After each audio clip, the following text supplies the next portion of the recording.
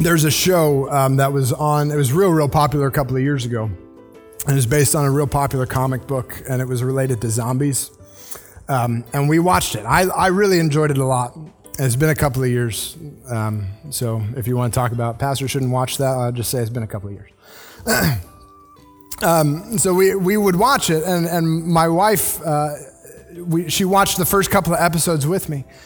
And it had been a week because we have a life and children, and so we were like, it's going to be a while before we get to watch the next episode. And so she had watched a couple of episodes with me, and then I said a week later, I said, hey, do you want to watch the next episode of that show? She said, no, I don't want to watch it. I do want to watch it, but I don't want to watch it. I said, what? What's wrong? She's like, the zombies, they're just too scared. Like, I had nightmares. I'm a grown woman, and I had nightmares, and I don't want to watch the show anymore. I said, but what, like, didn't you like, did you enjoy the storyline, or you enjoyed the characters? She's like, it was so fascinating. It's so well written. The characters are so good, and the story was so good. I just can't handle the zombies. Like, I'm interested in the story, but not that much. So here's the question. Please don't get distracted by the show or anything like that. The question is this: what makes entertainment entertaining? What's that? Suspense, okay. Any other ideas? This is where you talk. Something you can engage and lock into, okay. What were you saying, Michelle? Humor, okay. Interest. Any other ideas? Yeah. Mm-hmm. So something that grabs your attention, something that makes you laugh, something that you can relate to. It's if whatever it is that you're watching doesn't have much of a story, or there's not some kind of personal tension or some kind of personal things at stake, you lose interest. It's not, you want to see drama. You want to see people interacting. You want to see people having to make hard decisions. That's what makes entertainment entertaining. It's the story. And today we live in a society that we could, like, gluttony was a sin before, but like now it's like gluttony of entertainment. Like, we can entertain ourselves to death. We can find, if you want to listen to some kind of engaging, captivating story, like, which one do you want? We can line it up. And there's all these different ways that we tell stories, that we hear stories, that we watch stories. It's just entertainment. This morning, but the point that I wanted to make, that's a lot of words, and I've got your interest, right? Now I need to make my point. My point is this: the people who make those movies, the people that make those shows, the people that make those, they all have a worldview or a point that they're trying to get across. There are very few people who tell stories without a purpose. And so there's times where we just enjoy the story and don't think about what it means. We just enjoy the tension and the drama of it, but we're not thinking about what are they trying to convince me of in telling the story in the way that they do. And this happens all the time, and I don't really want to argue about different worldviews and whether Christian movies are good. That's not what I want to do, but I just want to say that there's a message, and then there's the way that the message is communicated, right? And our attraction is to the way that the message is communicated. But what our challenge this morning is, we need to get to the content of the message regardless of the way that it's communicated. It's going to be hard. We're going to have to do some heavy lifting. Can you go with me through that? Yep. All right. Well, let's pray and we'll get the Lord's help for it. And then we'll open up to 1 Corinthians chapter 2. Lord Jesus, we thank you that you have the greatest story of all time, that some people think that your story is the one that we just keep copying and fixing. The story that you've told over history, there isn't another one. We just keep telling the same story in different ways. Lord, I pray that this morning as we come to your word, Father, that your Spirit would get its fingers into our hearts, that the story, the text, the meaning of what it is that you want us to understand would just stick in our hearts, Lord. That the questions that pop up in our mind today would drive us to seek you out and to drive us to be closer to you, as opposed to pushing you away and saying, I don't get it. Lord, we pray that you would open up our minds and our hearts to understand your word, your spiritual truth. And Lord, that you would use it to shape our lives, not just this morning and this Sunday, but Lord, throughout the rest of the week and months to come. It's in your name that we pray. Amen. So would you open with me or navigate to 1 Corinthians? We're going to be in chapter 2. And if you're using a story Bible, it's on page 789. If you'd like a story Bible as a gift or to follow along with, I can get one to you. I've got a couple laying around. But we're going to be in the book of 1 Corinthians in chapter 2.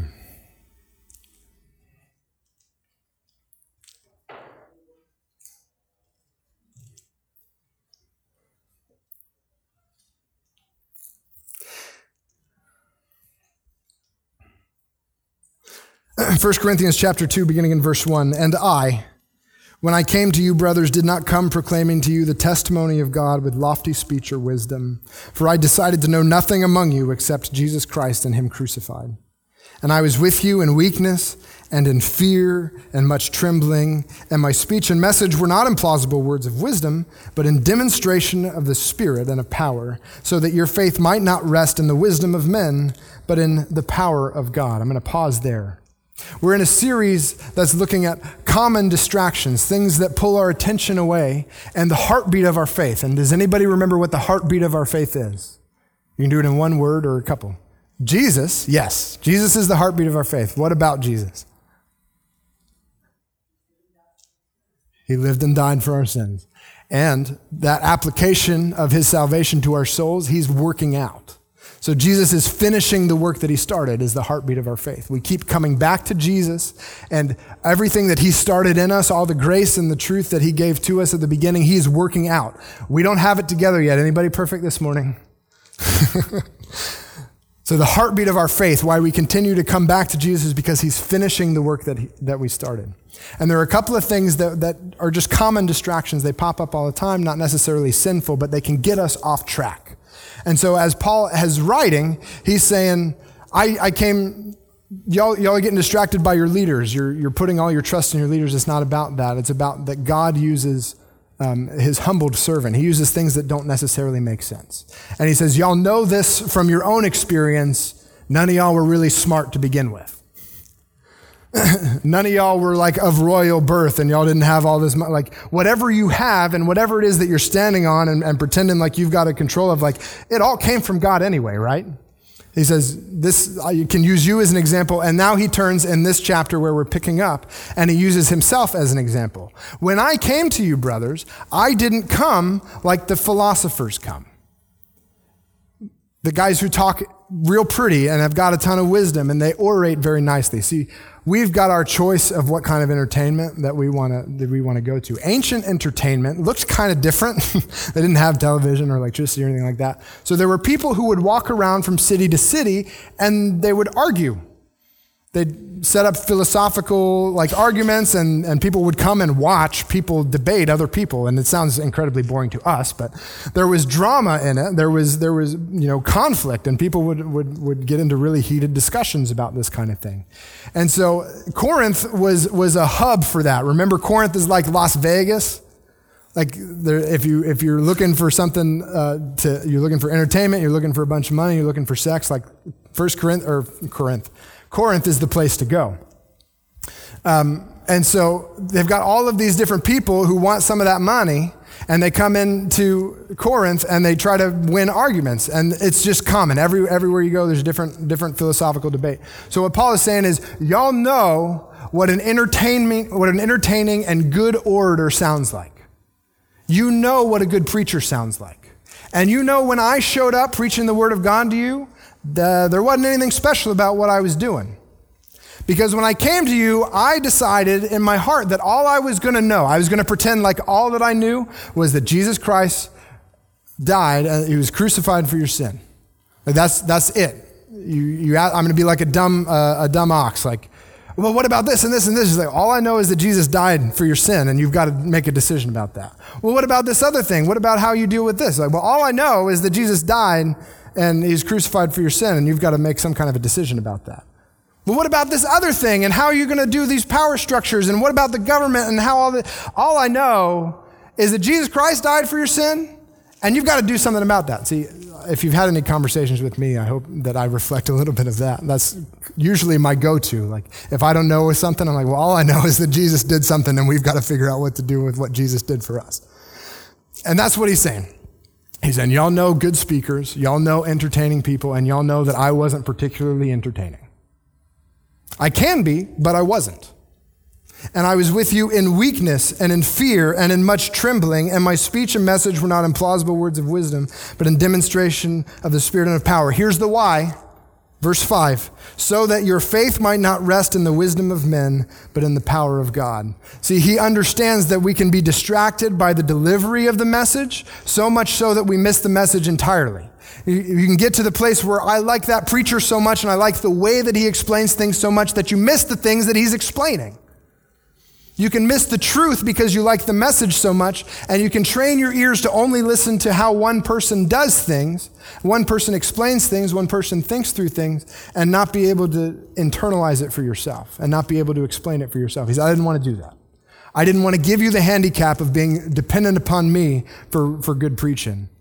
So I didn't come and deliver everything really, really pretty so that you would think that Jesus is awesome today, and then next week when somebody talks better than me, you think that Jesus wasn't valid. I want to deliver to you the content of the message regardless of how I deliver it. Does that make sense? We understand? And what is the power of God? So that your faith might not rest in the wisdom of men, not in pretty arguments, but in the power of God.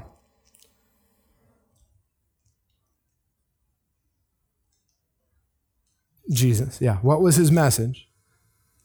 Christ crucified. And what was the power of God? What's that?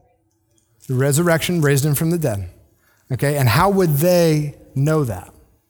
Like, how would that be a demonstration of the power of God?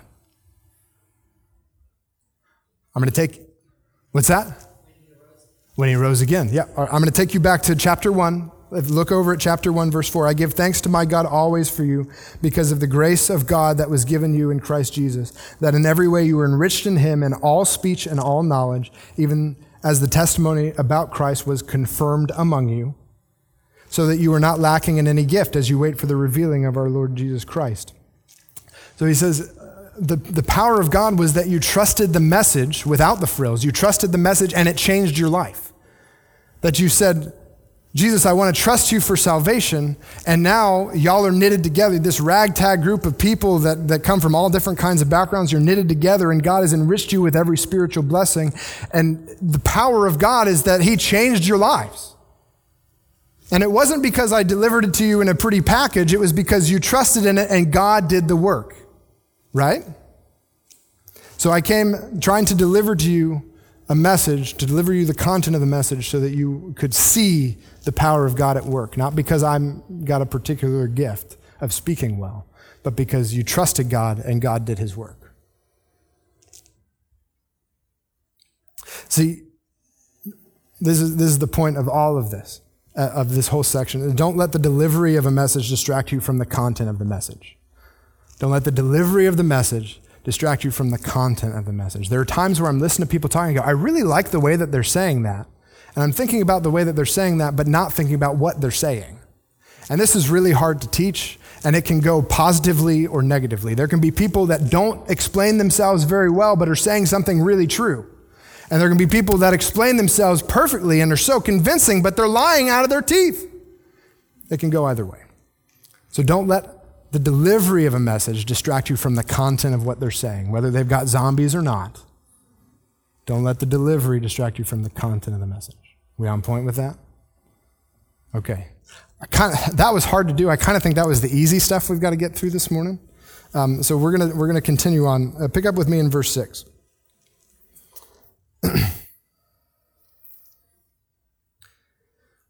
Yet among the mature we do impart wisdom.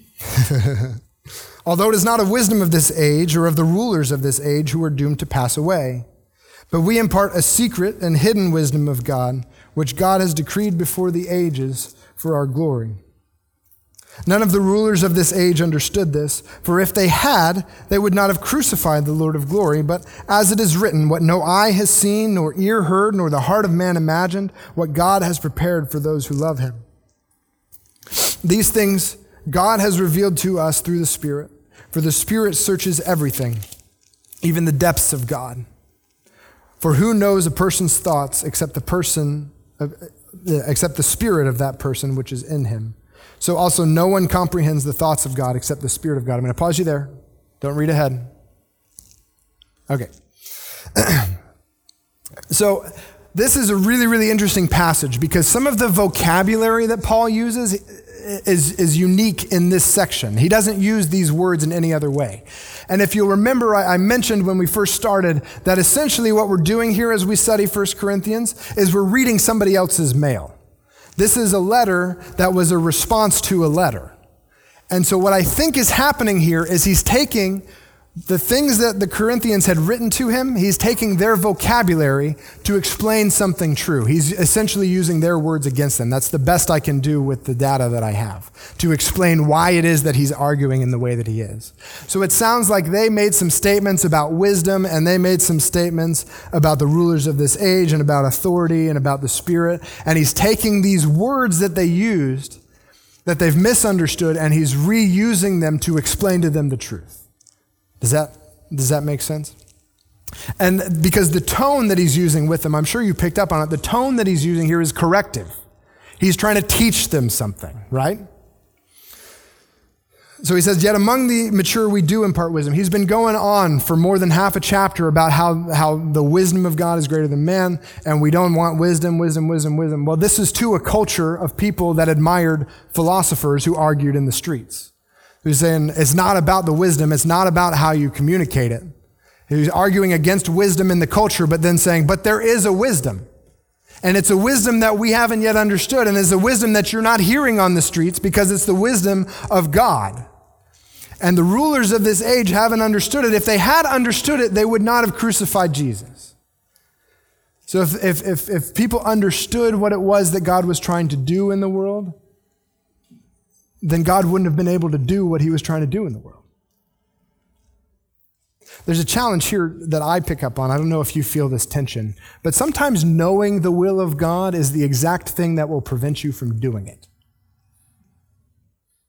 He's saying, I hid these truths away from really, really smart people and people who studied my word. I hid them away because if they understood what I was trying to do, they never would have crucified Jesus. And hey, the cross, the crucifixion, that's the banner, that's the heartbeat of all of our faith, right? And it wouldn't have happened if I had let everybody in on what I was trying to do. There are things that I keep hidden. He says, who can understand the thoughts of a man except for the Spirit inside him? We have really, really close relationships. Nobody knows me and how I think and the things that I'm concerned about more than Jesse. But ultimately, when it comes down to, all she knows is what I've communicated with her, either non-verbal or verbally. Like, there are things that I communicate non-verbally I don't even realize I'm saying to her, but she picks up on them real good. But there's a sense in which the only person who knows your heart is you. And it's the same about God. The only person who knows the thoughts of God except the Spirit of God. Right? Does anybody claim to be able to go into God's head and pull out some wisdom? No, it's a little bit ridiculous.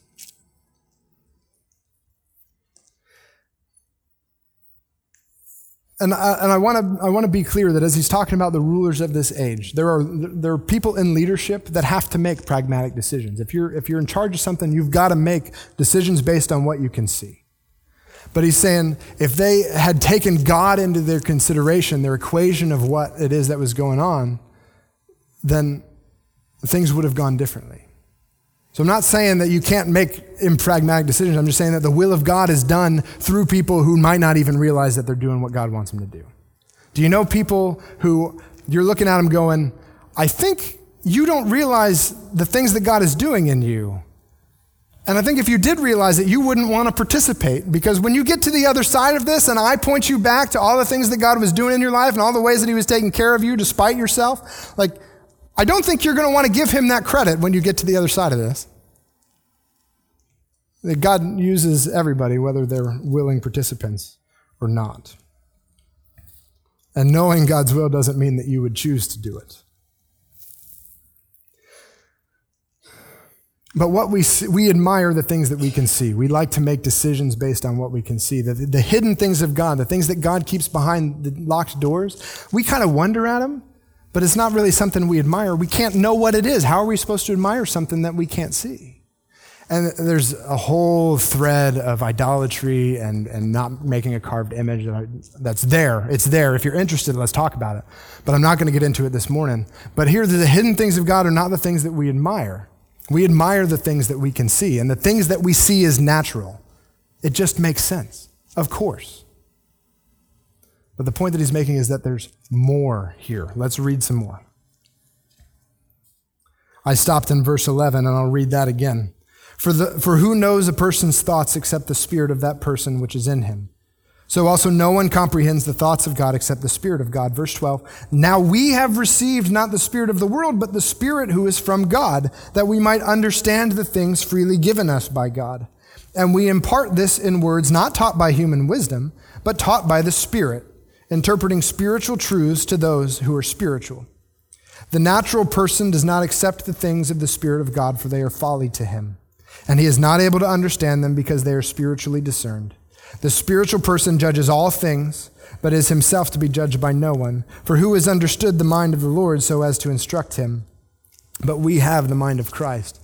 Now, if you're reading this and you're like me, there's a little bit of a cynical bone in your body, and you're taking verse 15, and for every time that non-Christian friend says to you, judge not lest you be judged, you want to say 1 Corinthians 2:15, the spiritual person judges all things. Like, that's not the point that he's making. Do you get what I'm saying? Y'all know that people know that verse, right? That's probably the only Bible verse that everybody in America knows is judge not lest you be judged. Right? Okay. What I want you to pay attention to is who's talking to whom. Before you start thinking of how am I going to communicate this spiritual thing to that non-spiritual person that doesn't know Jesus but is always trying to throw things back in my face. This is Paul, a spiritual leader, talking to the church at Corinth, spiritual believers who are acting a fool. They're trying to pretend like they've got more understanding than they actually do. And Paul is saying, look, y'all don't get it. There are things that you don't yet understand. And you're acting like a natural person. You're acting like somebody who isn't a natural, who doesn't have a spiritual category of how the world works. But we have the Spirit of God. Remember that. We have the Spirit of God. Paul looks at the church in Corinth and says, we have the Spirit of God. If you've trusted in Jesus, we have the Spirit of God. It's astounding to me how often I need to be reminded of that. It's astounding to me how often that I'm going through life and I'm trying to figure out how things are working and I'm trying to just make ends meet, just trying to live life. And I forget that Jesus has given us his Spirit. Who has known the mind of God? But God has given us his Spirit. We can understand the things that God has given us to understand. Amen? Like, is that hope? Like, there's a lot of things I don't understand, but I'm thankful for a promise from God that we can understand the things that God has given us to understand. Amen. We've received not the spirit of the world, but the Spirit that is from God, that we might understand the things freely given us by God. And we impart this in words not taught by human wisdom, but taught by the Spirit, interpreting spiritual truths to those who are spiritual. As you're talking to people, understand that no matter how faithful you are, there are times where you'll say something that in your mind is completely off the cuff and doesn't make any sense, but I can guarantee you that the Spirit of God works through you in ways that you can't even imagine. There are times where I get done preaching and people come up to me and they ask me a question about something I don't even remember saying. Or they're like, that point that you made, like that just changed how I was thinking about this situation. And I'm like, that was an illustration. That wasn't even close to the point. Like, the Spirit of God translates the truth of God into our lives in a way that is outside of our control. And so when you share your faith with people, you can, they won't understand, or they won't like me, or it doesn't make a whole lot of sense. Yeah, it doesn't make a whole lot of sense to people.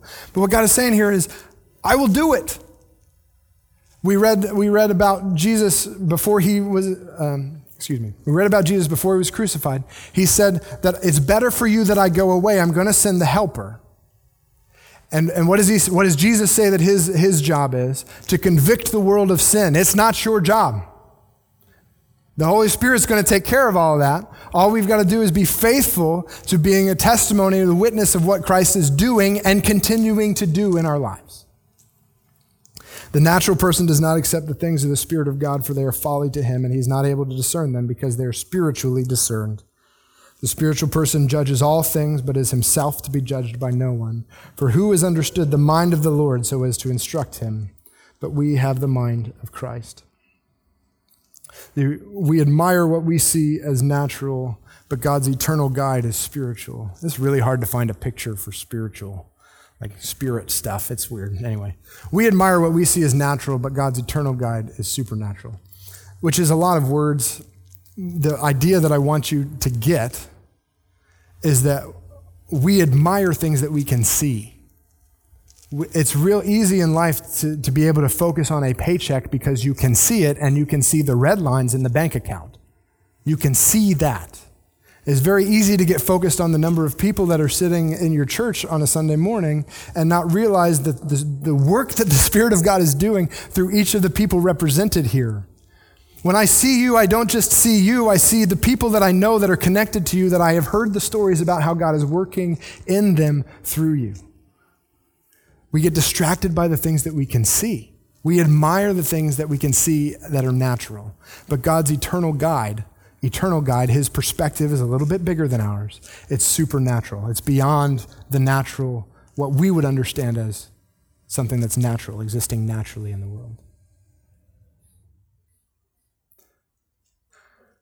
Okay. There's a lot of words, a lot of ideas.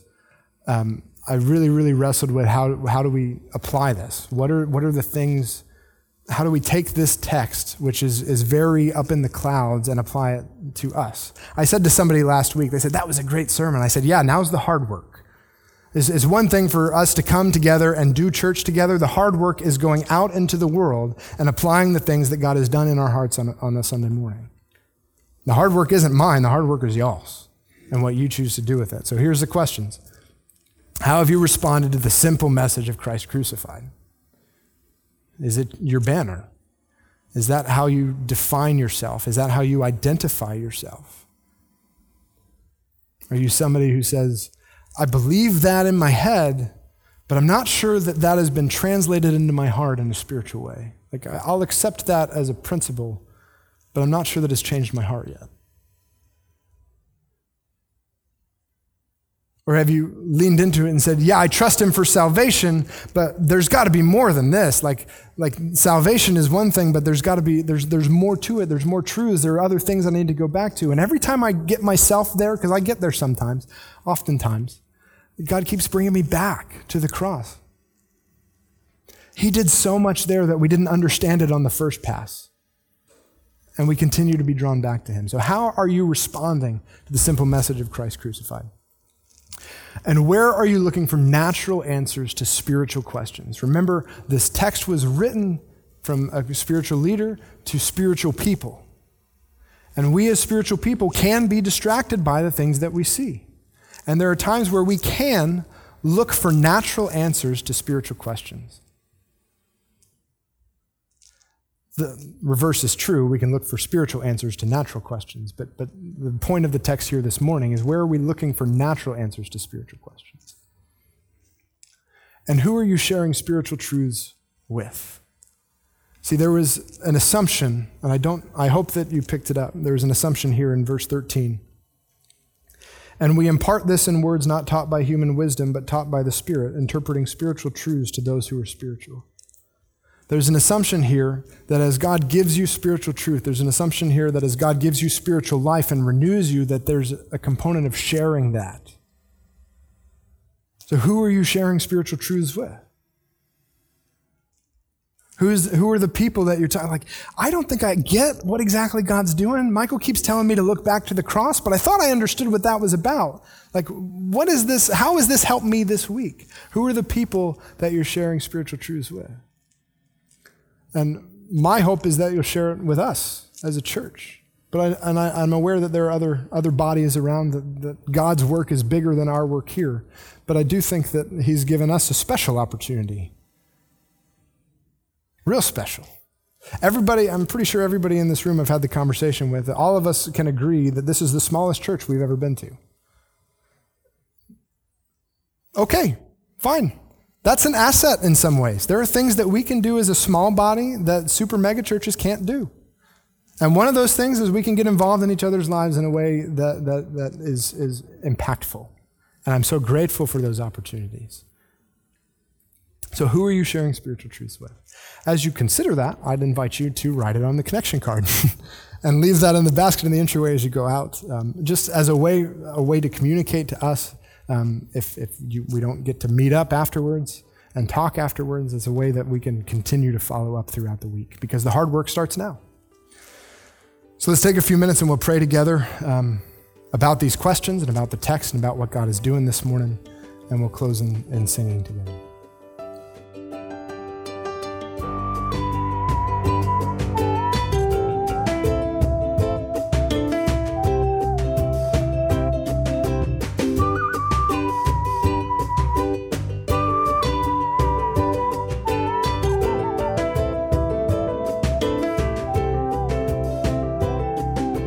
Thanks again for listening. We hope you've been challenged, encouraged, and helped by God and His Word. If you want more information about Grace Church of Ocala or would like to get in contact with us, please visit our home on the internet, ocalagrace.org. And if we haven't met yet, we hope to talk with you soon.